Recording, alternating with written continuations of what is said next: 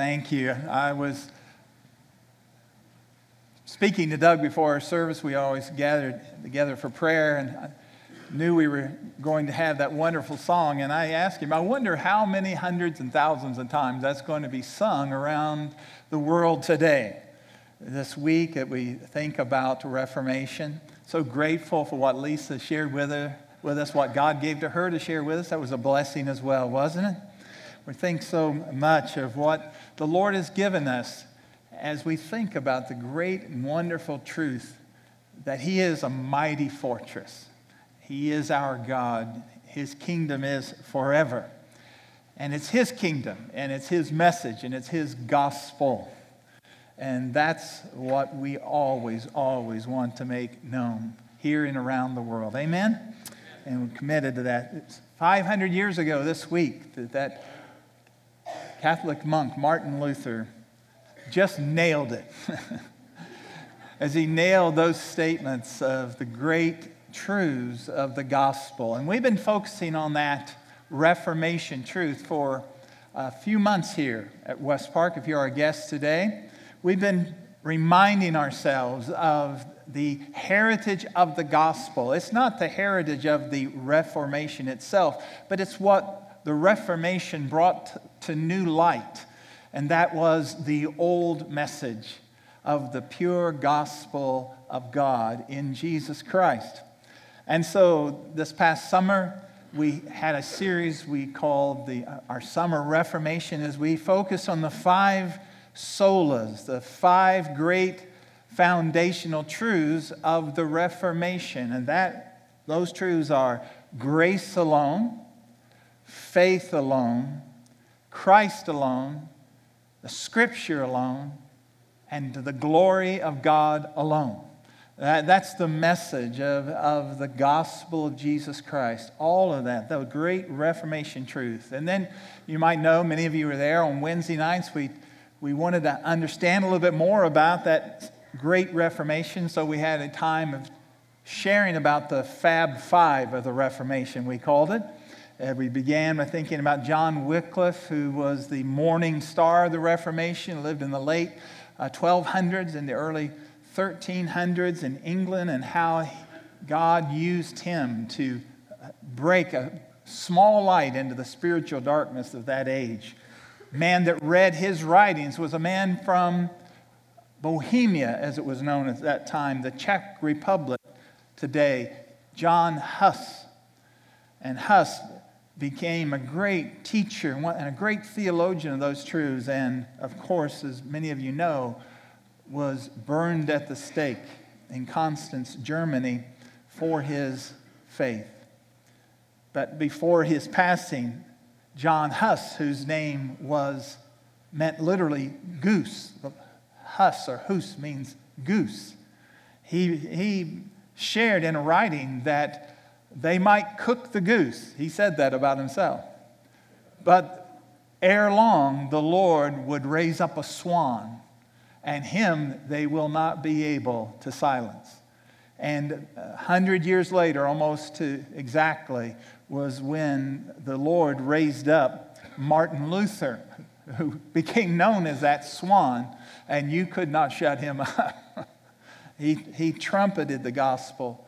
Then we talked about John Calvin, the great theologian of the Reformation. Then William Tyndale. Our English Bibles and all of their varieties really trace themselves to a man named William Tyndale, who really created the English language as we know it by his translation of the Word of God into English. And because of his faithfulness, he too suffered a martyr's death. How thankful we are for those who've gone before us and been faithful unto death, right? May we be faithful in our lives as well, come what may. We've talked about personal reformation these last few weeks because we can know historically the facts of the Reformation, we can understand the truths of the Reformation, but what we need to experience regularly is the reforming of ourselves, personal reformation, a personal reforming. It's a reformation that continues as we follow Jesus. That is a personal reformation. Jesus meets you where you are, but He will not leave you where you are. He has a place that he's going, and he wants you to follow him there. And he has a path that's his particular path for each of his disciples. And he says, follow me. And what could be more exciting than to, on a daily basis, be reformed to the path that the Lord has for you as he follows you? What a great way to live, right? Personal reformation. And that reformation is continue for each of us as followers, and it's to also continue for the churches of the Lord Jesus Christ. We must constantly, as his churches, reform ourselves to the gospel to make sure that our faith and our practice aligns itself with the Word of God, because we all have a tendency, even as gathering bodies of Jesus, to drift to our own way, don't we? We need to be reformed on the gospel, even as God's people. Well, we're going to continue to talk about Reformation for the rest of the year. I've said that to you last week. And here's how we're going to do it. We're going to talk about reforming Thanksgiving. We're already there. Can you believe that? What is Thanksgiving? It's known as the forgotten holiday. It's forgotten, but we should never forget it, right? Because we have so much for which we need to give thanks. And to reform our thanksgiving by truly being people who give thanks and thankfully give to the Lord. And then we'll finish up talking about reforming Christmas. Because if there's any season in the year when we feel the pressure to conform to the world and its philosophy and its values, it's at that Christmas season and the madness of materialism. And we need to make sure that we reform Christmas for ourselves, our families, and we claim it for what it is, the celebration of the birth of our King Jesus, right? That's what it is. Now, this morning, I want us to think about the key theme of the Reformation. What was the key theme of the Reformation? The key theme of the Reformation was justification by faith. Justification by faith. How is a person made right with God? And the answer is, the just shall live by faith. This is Romans chapter 1, verse 17. But it also is found in the prophet Habakkuk in the Old Testament. Yes, there is a prophet named Habakkuk. You need to read his letter because you're going to meet him in heaven someday. And he's going to ask you, did you read my letter? And you want to say, yeah, I read it. It was incredible. You're going to meet Habakkuk someday. And he was given the word of the Lord, the just shall live by faith. And that is the only verse in the Old Testament that's quoted 3 times in the New Testament. It's the bedrock message of the New Testament. The just shall live by faith. And that means that by faith, a believer comes to life. The just shall live by faith. By faith, a person who's believing in Jesus comes to spiritual life. But also, by faith, a believer continues to live. A believer comes to life by faith, and a believer continues to live by faith. We come to life by faith, and we live out our lives by faith. From start to finish, our journey with the Lord is a journey of faith. Now, that's the key theme of the Reformation. That's what the Reformers stood upon. It is the gospel truth. The just shall live by faith. Now here, what was the key trigger of the Reformation? What was it that made that Roman Catholic monk, Martin Luther, pick up his hammer and nails and go nail the 95 protest against the teaching of the church? What caused this faithful monk to nail those statements to his own church door? What was the trigger? Well, the key trigger was the selling of indulgences. It was the selling of indulgences. Now, what is an indulgence? What's an indulgence? An indulgence is this. An indulgence is the teaching of giving to purchase God's mercy. Giving money, giving to purchase God's mercy. That's exactly what it means. And it is still a recognized practice of the Church of Rome in different ways. But in that day, it was flagrantly taught. Here is what had happened. The predecessor of Pope Leo, who was the Pope when Martin Luther nailed the statements to the door, his predecessor had bankrupted the Vatican by spending all the resources on the wars that he was conducting in various parts of the empire. He was considered himself a great military leader, and he spent all the money on those military campaigns.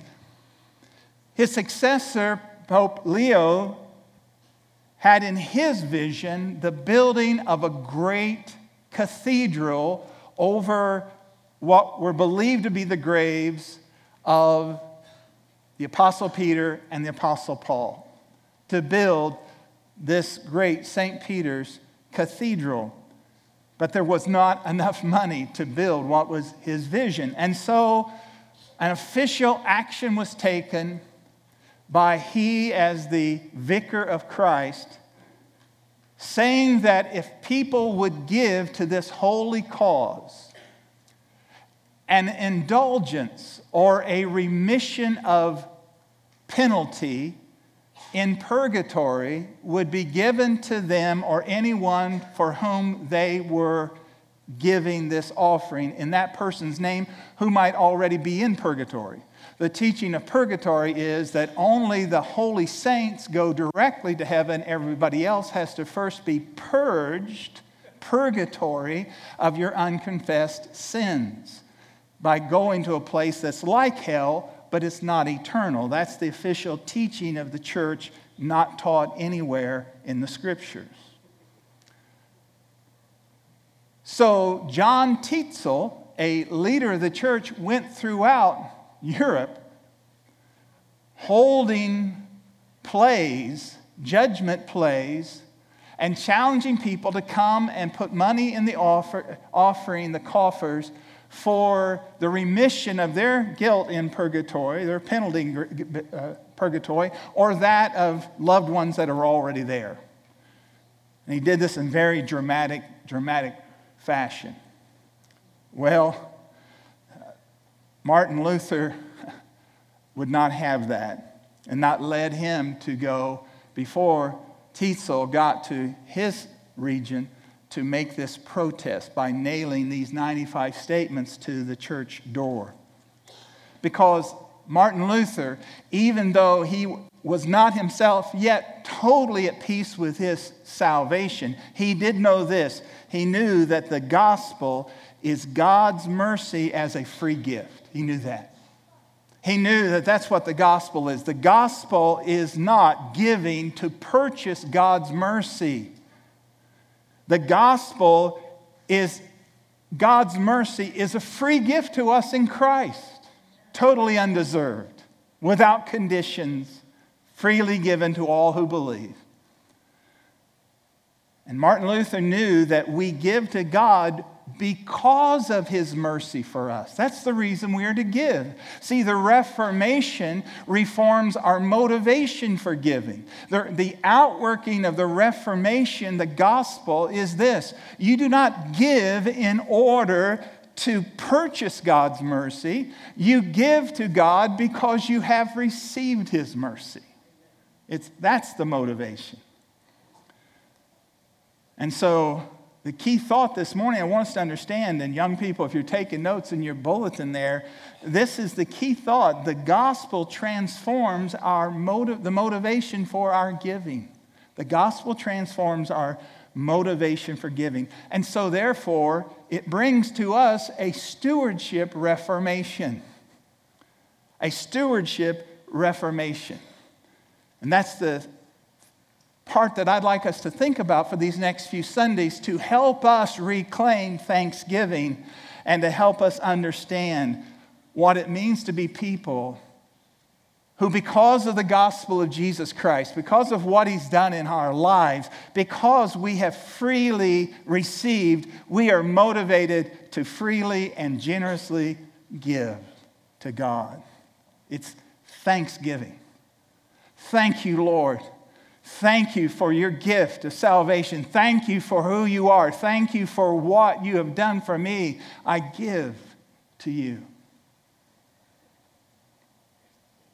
Now that's reformation that has to take place in our hearts individually, and we have to reform ourselves to that. Is that my attitude in my stewardship? Is that my attitude in my giving? Is it grace-based or is it works-based? What's our attitude as a church? How do we approach giving and stewardship as a church? What is our motivation? We have to be reformed because it's not about works. It's not about merit. It's about the mercy of God in our hearts, right? Now, what is stewardship? Let's start there. What is stewardship? We're talking about trusting God, a stewardship reformation. Let's make sure we're understanding our terminology. What is stewardship? Stewardship basically means management. That's what it means.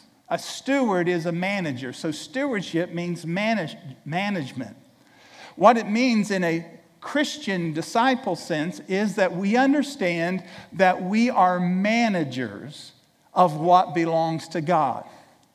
God is owner, we are managers.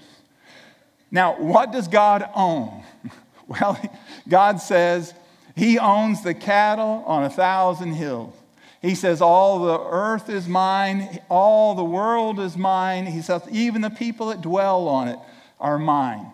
I loved what I heard one of our staff members, Larry Bradley, say yesterday. God owns the cattle on 1,000 hills, and he even owns the hills the cattle are standing on, all right? God owns it all. Why? Because he's creator. He owns the world and all it contains because he's creator. He owns us because he created us. As a matter of fact, he owns us twice because he created us and now he has redeemed us by the blood of Jesus Christ. We're twice his. And so we're managers of what belongs to God because it's all God's and we're God's. That's where a stewardship reformation starts. What incredible privilege that is, to manage God's resources. What a responsibility, to manage God's resources. And what an incredible joy to be involved with God in his stuff. So this morning, what I want to do is just take a few minutes, and I just want us to begin what we'll do today, and Lord willing, next Sunday or two. Let's just talk, okay? Let's talk. First of all, let's talk about the tension. Let's talk about the tension. Let's talk about the tension that might be in the room right now. And here's the tension. I think Sam's talking about money. He hasn't used the M word yet, but I think he is. Yeah, I think that's what he's using, those Sunday morning words. But I think he's talking about money. Well, let's just acknowledge the tension. Yes, I'm talking about money. And anytime we talk about money, we have to acknowledge that when we come to giving, that's personal and private. Understand that. And we sense that. That's personal and private. And there's a possibility of abusing that. And it has been abused and it is abused. Let's just acknowledge it. There is so much abuse out there in the name of religion when it comes to money. So we just acknowledge that. But let's also acknowledge this about money, that the use of money is eternal and it's biblical. It's maybe personal and private, but it's also eternal and biblical. The Bible is filled with hundreds of references about how we use God's resources and enjoy his resources. Hundreds and hundreds of passages. You know, I'm always amused when I hear about people say, I want to go to a church where they don't talk about money. I want to go to a church where they never talk about money. And friend, I'm sure that's no one in this wonderful room, but if someone had that idea, you could go to a church like that, but let me tell you, it will not be a biblical church. You cannot go to a biblical church and that church never in any of its teaching talks about the Bible, about giving rather, because the Bible is filled with talking about giving. Now, you can go to something that may be called a church. It may be called a church, but it might in reality be a support group for Coveters Anonymous. That's what it might be, all right? It looks like a church, has services like a church, but won't ever talk about money. Well, the Lord talks about it, and He makes incredible promises about it. Now, I will make you this promise this morning, and it is, I want to address the tension again. This is an unconditional promise I have kept by God's grace. In 5 weeks, it'll be 31 years that I have kept this promise, and I promise you again, you will never, ever be pressured or hassled by me about your giving. It won't ever happen, ever. That's number one. Number two, you will never, ever receive preferential treatment because of what a person gives or does not give. It will never, ever happen. That's the reason I don't know what anybody gives. I make a determination not to know what anybody gives because I do not relate to you as your pastor based on what you do or do not give. I'm called to be your shepherd, not your accountant. My concern is for your soul, not your 403B or 1K or whatever abacadabra investment might be. But I am concerned that you know Christ and experience Christ, and Christ is formed in you. And you know the joy that fills the heart of a generous soul. I am concerned about that. But I promise you, I'll never, and no one ever, will deal with you based on what you give or don't give. So let's just put that out there for attention. Any tension gone? Tension gone yet? Some of you are saying, I think so. I feel better, okay. I don't know about you, but I've preached myself happy, all right? So we'll just talk about the tension. Number two, let's talk about this chest here, huh? Let's talk about this chest. I want you to see the picture of this chest. This is, we'll get a better one that we can clarify just a little bit, but this is the chest of Jehovah Jireh. I want to talk to you about this chest. We haven't had it out here in a while, and that's not a good thing. We're going to correct that. But it's been around for a long time. Let me tell you the story behind this, if I might. Many years ago, back in February of 1988, I'd been the pastor here for about 14 months. And when I came here to pastor, the Lord blessed me and Susan with a wonderful, wonderful, incredible core group of prayed up, committed to Christ, remnant people. But the finances were absolutely, unbelievably bad. The church had lost its building, had a couple World's Fair buildings, facing a huge balloon debt that was coming down the road. A church about 1/6 the size that it had been a few years before. And the only way you could describe it, it was like standing before an open grave on a banana peel. That's what it was like. There had been actual discussions about closing the church and selling any resources that it had because things were just that bad.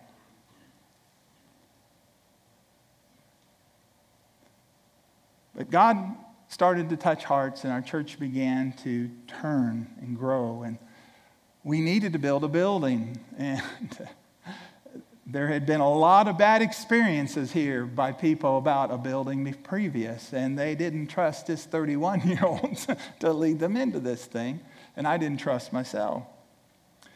So I went to this conference, and I went to a pastor's conference in Jacksonville, Florida. It was held at First Baptist Jacksonville. Some friends had encouraged me to go there, and I went there. And this church, amazing church, still to this day, thriving, incredible history.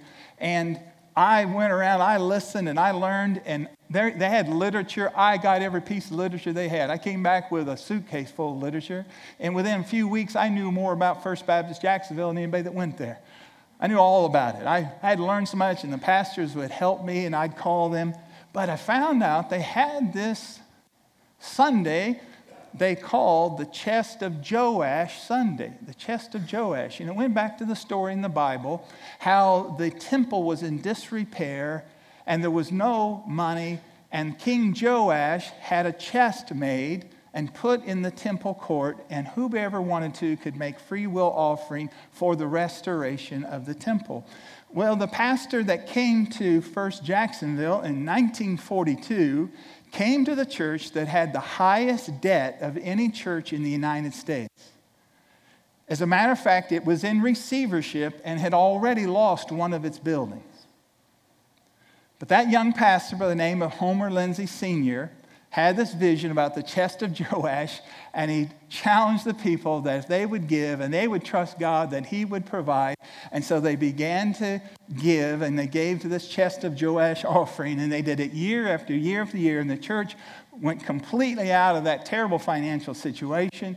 God blessed the ministry. Thousands and thousands came to Christ. By the time I was there in 1988, they'd been having the Chest of Joash Sunday for 46 years. And the church had grown so that now they had to have 12 chests to receive the offering. Lord, may it be so. Okay. So, but I will tell you, they were smaller, a little smaller than this. Okay. Well, we were going into that needed a building, and I was praying about that, and that touched my heart. But the chest of Joash just didn't seem right. What is it? What is it? So I was praying about that. I had the idea that God will provide. He will provide for our needs. We'll trust him. He is the God who provides, Jehovah Jireh.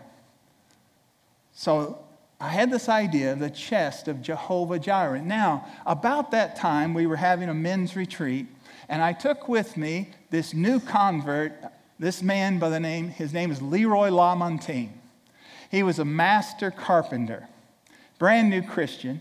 We went to the men's retreat, and I started talking to him about this chest, and he and I were sitting there with coffee, and we got a napkin off the table, and I started sketching this thing as best I could, what was in my mind. And so Leroy's watching me, and I'm telling him what I see it looking like, and he says, I think I could help you with that. I said, okay, let's see what you could do. Well, a couple of weeks later, Leroy called me to come over to his shop, and he had built the chest of Jehovah Jireh out of cardboard. He said, I didn't want to do it first. Just see what you think about it. So, oh, man, that's great. That's wonderful. And he said, what kind of wood would you like? I said, I've always liked cherry. And so he got that and told him what some of the emblems I wanted to be. And I'll talk to you a little bit more about that maybe next Sunday or two. And Leroy made this thing. Here's a side story. Leroy met a young single mom here at our church, Timberly Goodling, and they got married. God blessed them. He was called away to be the chief carpenter at the Creation Museum, over all the carpentry work at the Creation Museum, and now over all the carpentry work at the Ark Experience. He's a rock star up there. I can go up there and they say, who are you? I said, well, I'm a friend of Leroy. You're a friend of Leroy? I mean, he's famous up there now. Pray for him. His wife, Timberly, just passed a few weeks ago. And pray for him.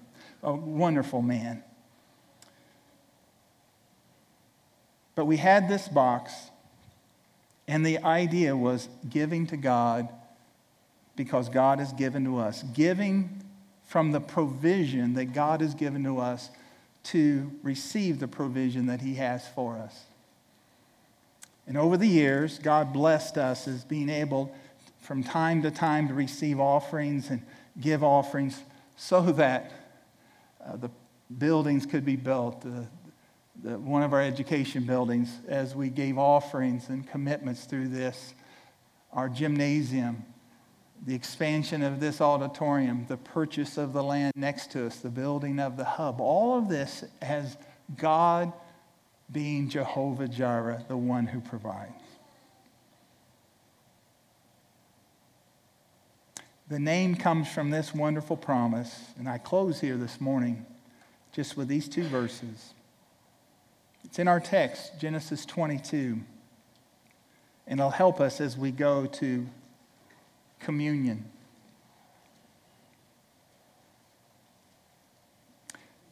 Verse 13, and Abraham lifted up his eyes and looked, and behold, behind him was a ram caught in a thicket by his horns. Now make sure you don't miss the significance here. Abraham and Isaac have been climbing one of the ridges of the mountains of Moriah. The ridges of the mountains of Moriah that's where Jerusalem is built. One of those ridges is Mount Calvary. I believe it's the very hill. This is a dress rehearsal for Calvary. The Father and the Son, with the Son carrying the wood on his back, the wood for the sacrifice, carrying his own cross. Up to the top of the hill, the Father's heart agonizing. But he must be obedient. God has asked for his Son. And the boy, not a little toddler, 14 or 15 years of age, lays himself down on that wood and allows his father, who is 114 years old, to stretch out his knife over his neck. Isaac lets his father do that. And at the last moment, when Abraham, in obedience to his God in faith, is about to stab his son, God calls out, says, don't touch him. And he lifts up his eyes, and what does he see? A ram crowned with thorns on the top of the hill. And he offered up the ram in the place of his son. And it's such an awe-inspiring moment for Abraham and Isaac. It's an awe-inspiring moment what God has done. Abraham says, I must name this place. And he names it and names his God, Jehovah Jireh, the Lord who provides.